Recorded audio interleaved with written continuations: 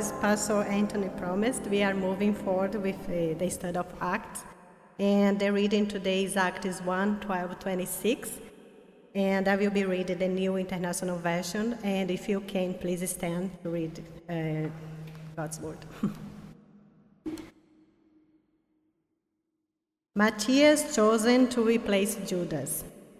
Then the apostles returned to Jerusalem from the hill called the Mountain of Olives, a Sabbath day's walk from the city. When they arrived, they went upstairs to the room where they were staying. Those present were Peter, John, James and Andrew, Philip and Thomas, Bartholomew and Matthew, James son of Alphaeus and Simon the Zealot, and Judas son of James. They all joined together constantly in prayer, along with the woman and Mary, the mother of Jesus, and with his brothers. In those days, Peter stood up among the believers, a group numbering about 120, and said, "Brothers and sisters, the scriptures had to be fulfilled in which the Holy Spirit spoke long ago through David concerning Judas, who served as guides to those who arrested Jesus. He was one of our number and shared in your ministry. With the payment he received for his wickedness, Judas bought a field. There he fell headlong, his body burst open, and all his intestines spilled out.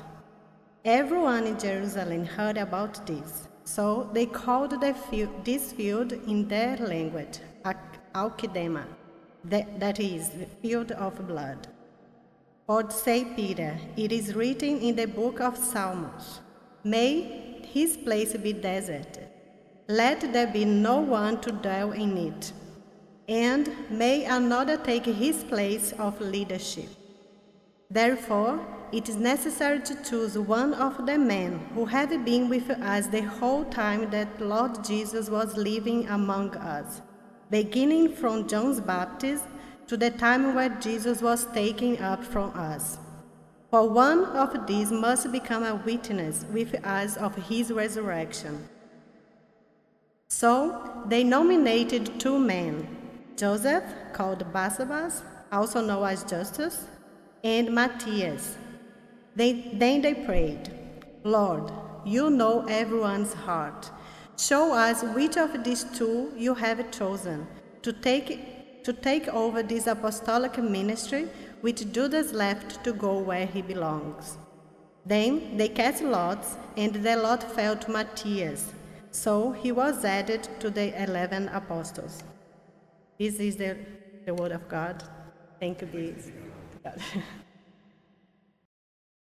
How are you doing with this strange service time? Have you worked out when to eat yet? Helen and I now have brunch at 11:30 in the morning, and then we have afternoon tea when we get back afterwards, and then we have dinner, so it's working out really well for me. Will you pray with me? In the words of the Acts of the Apostles, "Spirit of the living God, fall afresh on us. Grant it to your servant to speak your word with all boldness, while you stretch out your hand to heal and move in power through the name of your holy servant. Amen." Well, our passage today is the second half of Acts chapter 1, this account of Matthias' selection as replacement for Judas as an apostle. It's a passage that's not generally given much attention. In fact, it's often approached with a degree of suspicion. Did the apostles really need to replace Judas? After all, we hear nothing of Matthias again for the rest of the book of Acts. Is the idea of the 12 apostles even important? We don't hear anything at all, at least by name, about 8 of them after this passage.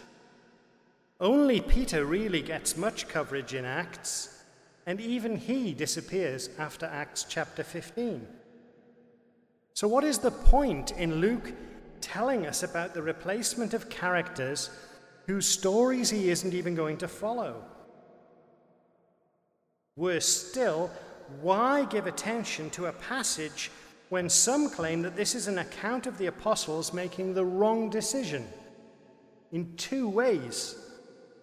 First, some argue that if the disciples had waited until after the coming of the Holy Spirit at Pentecost, they wouldn't have had to use lots to determine their choice of replacement.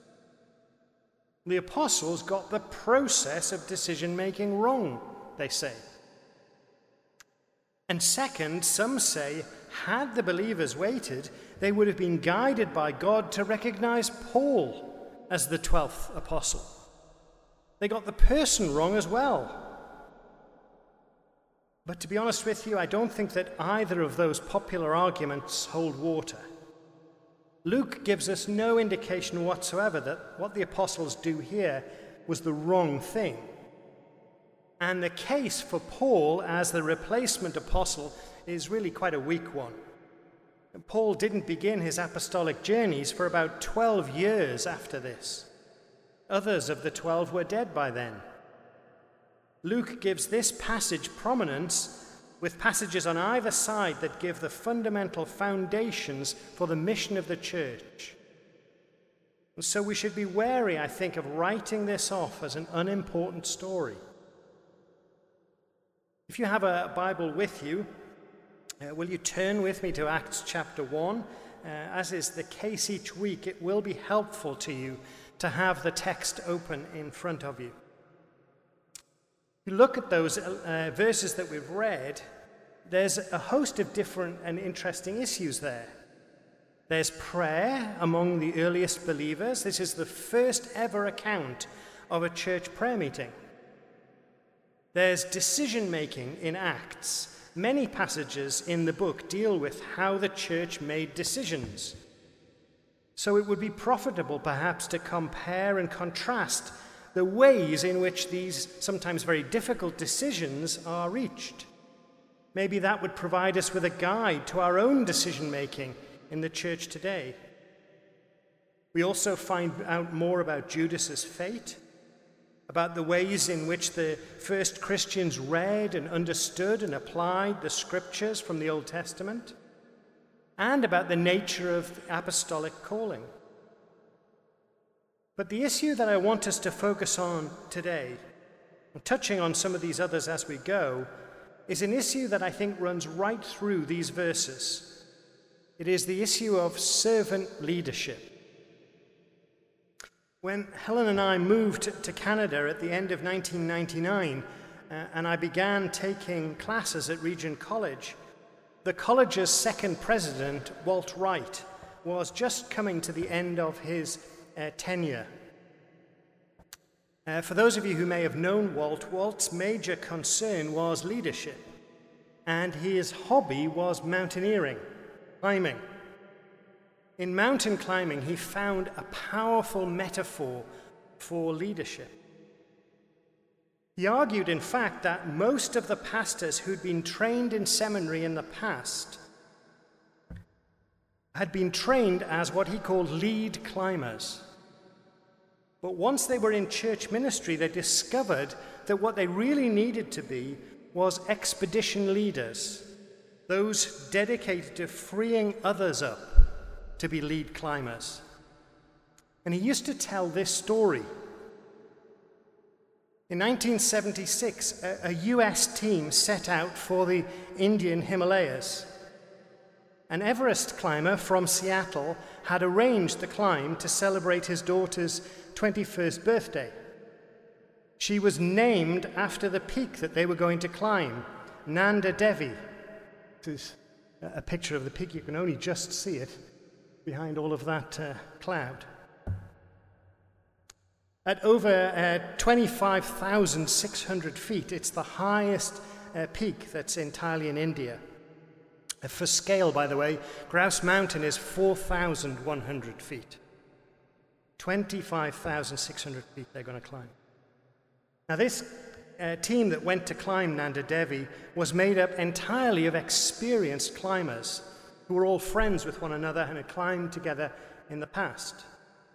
And because of that, no one person was designated as the team leader. Was it a successful expedition? Asked Walt. Well, they achieved the goal. 3 climbers reached the summit of the mountain on the 1st of September, so they achieved their aim.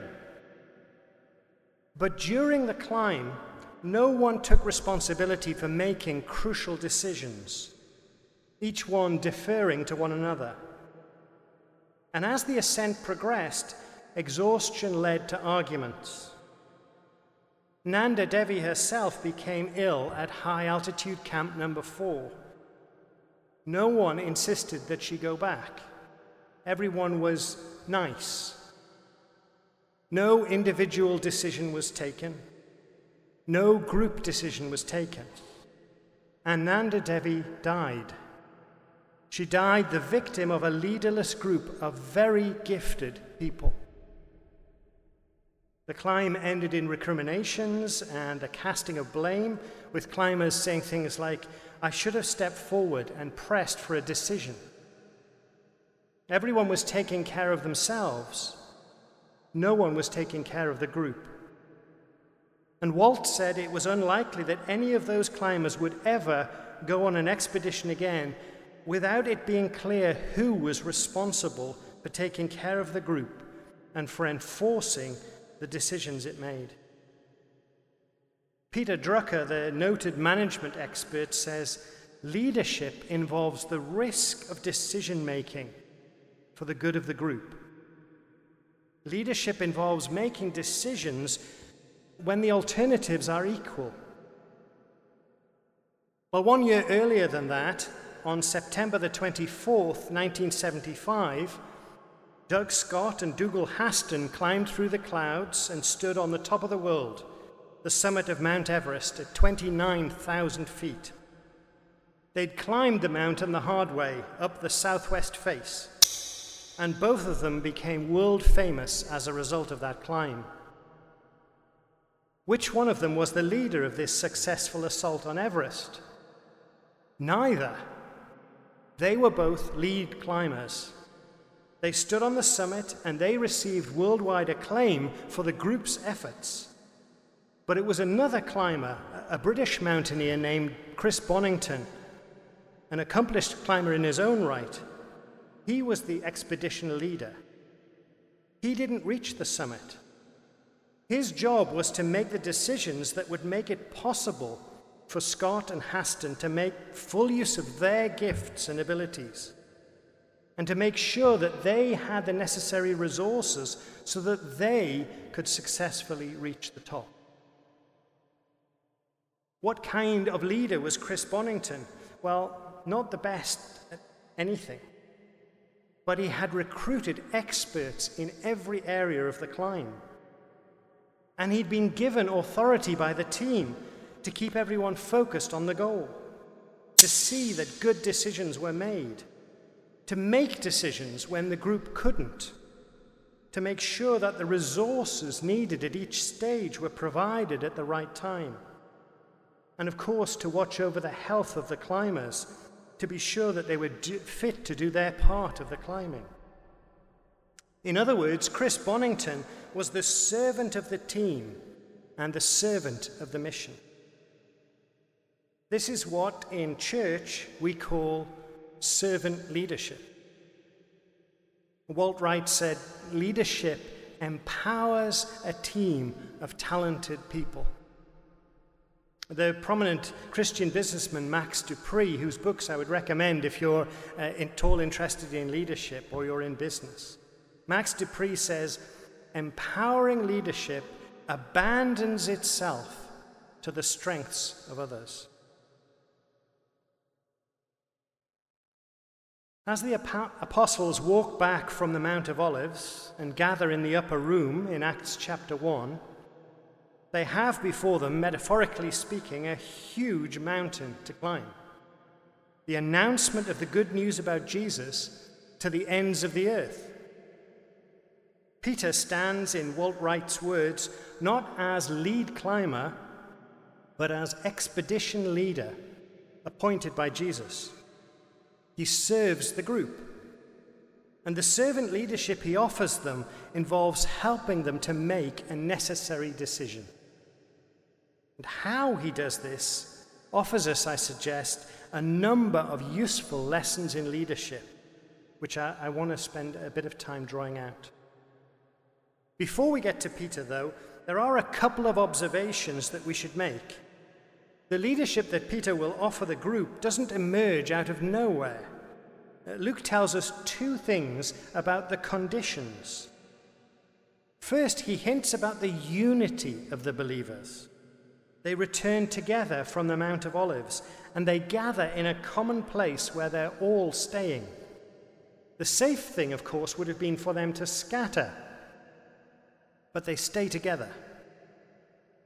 A sense of shared identity is important in any group if anyone is going to be able to lead them into action.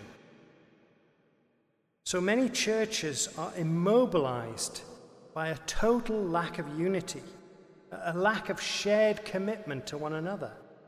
And without this common identity, it doesn't matter how good the pastor or the elders or other leaders are, the job of leadership just keeps getting thwarted by people's individual needs. Every person has to be attended to, encouraged, cajoled. There's no commitment to the goals of the group. So the leader's only goal becomes making all of these individuals into a group. I suspect that there are a lot of pastors today that are burning themselves out, trying simply to hold their churches together. So the thought of engaging in world-changing mission, well, that really never has a chance. The second significant precondition Luke points to is that this unified body of believers were, in his words, all joined together constantly in prayer. It was out of this constant, united prayer by all of the believers together in the same place that the leadership that Peter offered emerged. Notice the parts. All the believers meeting together constantly in prayer. That's the model of prayer Acts is going to keep placing before us again and again and again. If the church is going to ever begin to make headway up the mountain, this kind of united prayer is essential. Leadership that doesn't emerge from this foundation must, by definition, be based on a foundation other than the guidance of God. The church's prayer meeting is the powerhouse of the church. There are always reasons why we can't attend, but in the end, the power this church, or in fact any church has, is directly related to its people gathering to pray. So out of this unity and this prayer, Peter offers his service to the church. It seems to me that Peter has been much maligned in popular Christian thought. He's commonly portrayed as headstrong or like a bull in a china shop. But here he is, before being filled with the Holy Spirit, not only offering leadership to the whole gathering of believers, but doing so very well. And it's important that we recognize that the initiative Peter takes here is legitimate. He's doing exactly what Jesus told him to do. Immediately before predicting Peter's 3 denials, Jesus said to him, Simon, Simon, Simon is Peter's given name. Simon, Simon, Satan has asked to sift all of you as wheat, but I have prayed for you, Simon, that your faith may not fail. And when you have turned back, strengthen your brothers. That strengthening of his brothers is exactly what Peter is doing here. So the Christian leader doesn't just do whatever occurs to them. They act on the instructions of Jesus. Principally, of course, Jesus' instructions are in Scripture. And that is where Peter immediately turns to in order to justify the actions that he's going to propose. Verse 16, brothers and sisters, the scripture had to be fulfilled in which the Holy Spirit spoke long ago through David concerning Judas. The first role of anyone in leadership in the church is to point people to the Word of God. The Bible is their way to get to know God and His will, not the philosophy expounded by any person, however well-meaning they might be. Peter's use of Scripture as the basis for the direction he gives the believers is a good model for us. I'm a good enough leader to know that I'm not a good enough leader. But I don't have to come up with new inspiration, new ideas, new instructions, new philosophies. Our inspiration, our ideas, our instructions, our philosophy comes from this book. The task of the leader is to place it before people. That's why when Paul gives a list of qualifications for Christian leadership to Timothy, the only qualification that concerns their abilities is the ability to teach. All the other qualifications are about character. It's interesting, too, how Peter describes Scripture. Long ago, the Holy Spirit spoke through the mouth of David, he says. And Peter's referring, of course, to the Psalms, two of which he's going to quote in a moment. This is Peter expressing his faith in Scripture as the Word of God. Now, we speak of the Bible having genuine dual authorship. There's a human author, in this case David, but the words of the Bible are also superintended by the Holy Spirit, so that they can also be attributed to him. That's double authorship, human and Holy Spirit. Good leaders in the church know the Word of God. Peter knows which passages are appropriate to this occasion, and they believe that Scripture is the Word of God, that it can be relied on to direct the actions of God's people. I don't mean that church leaders need to have memorized lots of the Bible, although obviously that's not a bad thing. They need to understand it. They need to have faith in it, because it is deeply at work in them. Paul says, "Let the word of Christ dwell in you richly, as you teach and admonish one another with all wisdom." And Christian leaders don't use the Bible like ammunition to help them get their way, firing off verse after verse, generally ripped out of context, in order to overwhelm you with their superior knowledge. Paul says servant leaders teach and admonish wisely because of their own rich interaction with God's Word. The particular scriptures that Peter quotes are from Psalms 69 and 109. And the second of those is really quite straightforward. Psalm 109 says, "May another take his place of leadership." Peter is simply identifying Judas as the subject of the prophecy in Psalm 109. But the reason for Peter choosing the first verse he quotes is less immediately obvious. "May his place be deserted, let there be no one to dwell in it." In Psalm 69, David is addressing those who hate God with no reason. The New Testament commentator Eckhart Schnabel says, Luke applies what David said in the Psalms about wrongdoers generally to Judas specifically.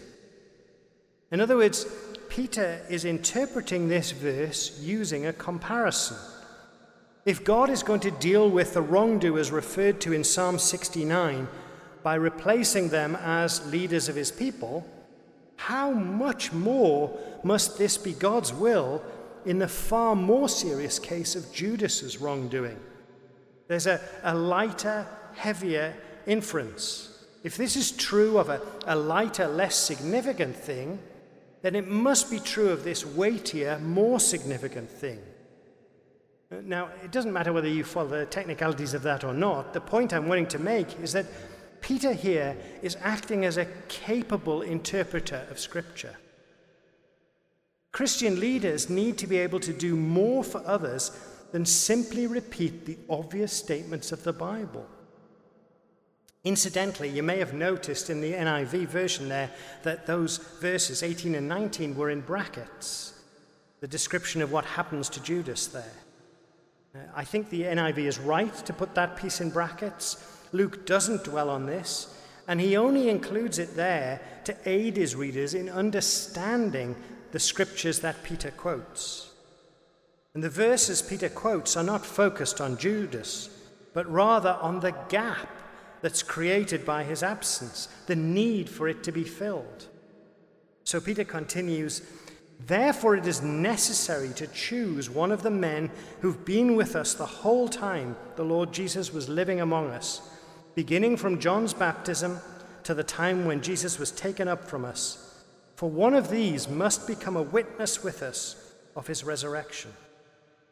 Peter here is performing the key duty of a servant leader. He's defining the group's task and identity. And this is really the heart of the passage.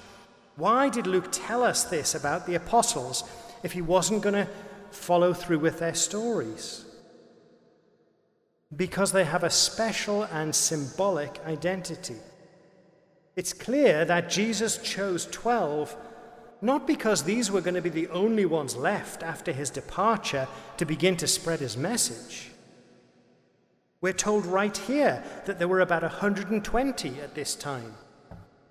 He chose 12 because his followers are the new Israel, inheriting from the people of Israel all of the promises made to them in the Old Testament. And since the people of Israel were established by 12 patriarchs who gave rise to 12 tribes, these 12 men are the new patriarchs of the new Israel. In his gospel, Luke records Jesus saying to the 12, "You are those who have stood by me in my trials, and I confer on you, just as my Father has conferred on me, a kingdom, so that you may eat and drink at my table in my kingdom, and you will sit on thrones, judging the 12 tribes of Israel." Now, the apostles have a real job to do, but they are also symbols of the new Israel that Jesus has inaugurated. Sometimes servant leadership involves symbolic leadership. Now, this is still true today. Pastors are often taken by society to symbolize the values and the identity of their church. The restoration of the kingdom to Israel requires the symbol of 12 patriarchs. But it's interesting, isn't it, that the 12 don't keep replacing apostles who die. This is the only time this happens. Their role is not one that the church is going to need all through the centuries, all down the ages. But it's no less significant for that. Like the patriarchs of the Old Testament were for Israel, the apostles stand as symbols of the Christian community, the first members of the reconstituted people of God, the first sent ones commissioned to go out with the good news of the kingdom. Eckhard Schnabel again says the identity of the church as the people of God is tied to the 12 as the symbolic representatives of Israel and of God's kingdom, which is now being restored. Like the 12 sons of Jacob, this early role was important, but it didn't need to be perpetuated. When James, the brother of John, dies about AD 41, very soon after these events, he isn't replaced. What we have today in place of those chosen eyewitnesses are their words, the New Testament. All subsequent generations of Christians are dependent on the testimony of these first witnesses. And it's because the 12's field of mission was to the Jews, particularly in Palestine, that most of the apostles only have a small part to play in Acts. Because Acts itself is concerned with the outward expansion of the church into wider and wider spheres of mission. The 12 are the symbolic foundation of the church in Jerusalem, the foundation of the new Israel. And it's because of them that there is a center from which the others can go out further and further and further into the world. And Peter recognizes the symbolic significance of the 12, and he's convinced that the service of this group must go on. A key task of any leader is to identify and nurture other leaders. But Peter isn't looking for just anyone to be a leader. He's not just trying to fill a slot because we need somebody who can go and do the work in their junior Sunday school or such like. No, he needs someone who can fulfill this special symbolic role. So what he does is he outlines the qualifications. One who'd been with them the whole time that Jesus was in ministry, from his baptism by John all the way until the time he ascended. Now, among the 120 who are gathered in the upper room is James, Jesus' brother. James is going to follow Peter into the role of leader of the Jerusalem church in due course. But he is not acceptable for this role. He didn't believe in Jesus or follow Jesus during his earthly ministry. So even though he grew up with Jesus and knew him better than anyone else there, he doesn't qualify for this role because of the qualifications that Peter sets. Good leaders, like Chris Bonington on Everest, set criteria so that the right people end up in the right roles. No special favors for friends or celebrities. So you see, Peter does do here a series of things that demonstrate good servant leadership. And in response to this initiative, this servant leadership that Peter's given to the believers, they propose the names of 2 men who meet the criteria and who are brave enough to be publicly identified with Jesus, despite the danger that this puts them in from the Jewish and the Roman authorities. Joseph, called Barsabbas, and Matthias. Joseph was such a common name in first century Israel that people would generally add a nickname. So he is known as Barsabbas, which means son of Sabbath. In other words, he was born on a Sabbath day. Matthias is short for Mattathias, which means gift of God. Luke, I think, is intentionally vague about the method of selection. He says casting lots, but then he doesn't give us any clue as to how that actually happens. Normally, casting lots would involve writing the names on stones or on other objects, then putting those into a container and shaking it until one of them fell out. But Luke doesn't use the usual word for casting lots here, and what he means is it remains uncertain. In this way, he's not setting a precedent with this account for decision-making in churches. And this approach, whatever it was, is certainly superseded by the outpouring of the Holy Spirit on the church in the next passage.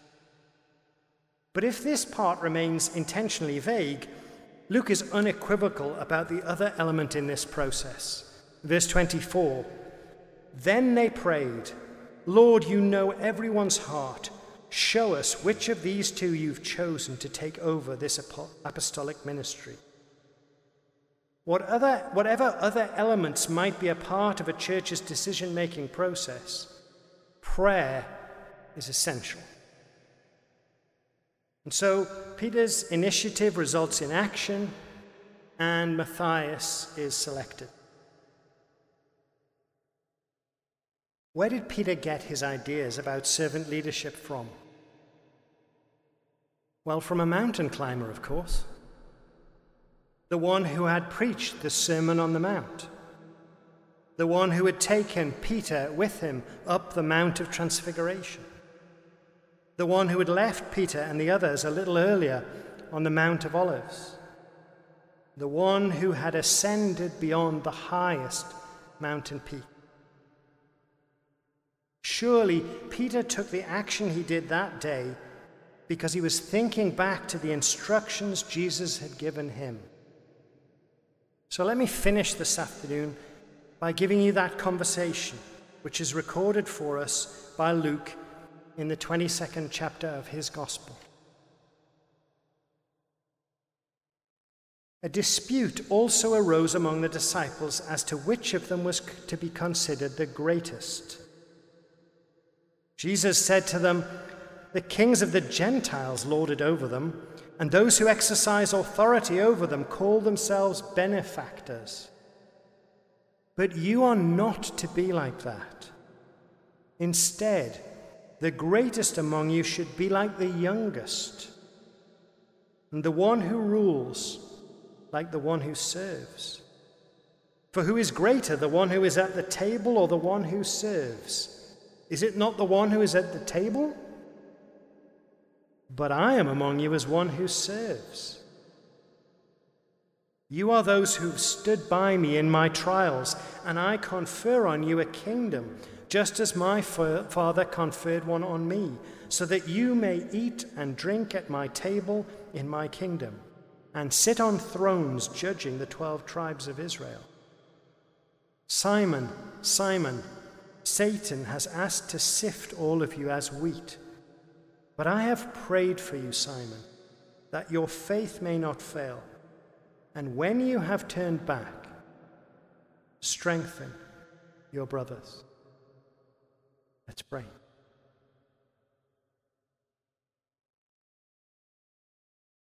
Lord, each of us, as we think back, can think of great Christian leaders who have had an impact upon us. People who have been like your Son. People who have served us and encouraged us. People who have helped us to make difficult decisions when a choice had to be made. On this Thanksgiving weekend, Lord, we just want to give you thanks for those people. Thank you for the influence that they've had in our lives. We know too, Lord, that the best way to give thanks is to emulate them, and so we would ask, please, Lord, give us the courage to follow the example that they set, as they follow the example of Christ. Let us be an example to others in due course. We ask it in Jesus' name.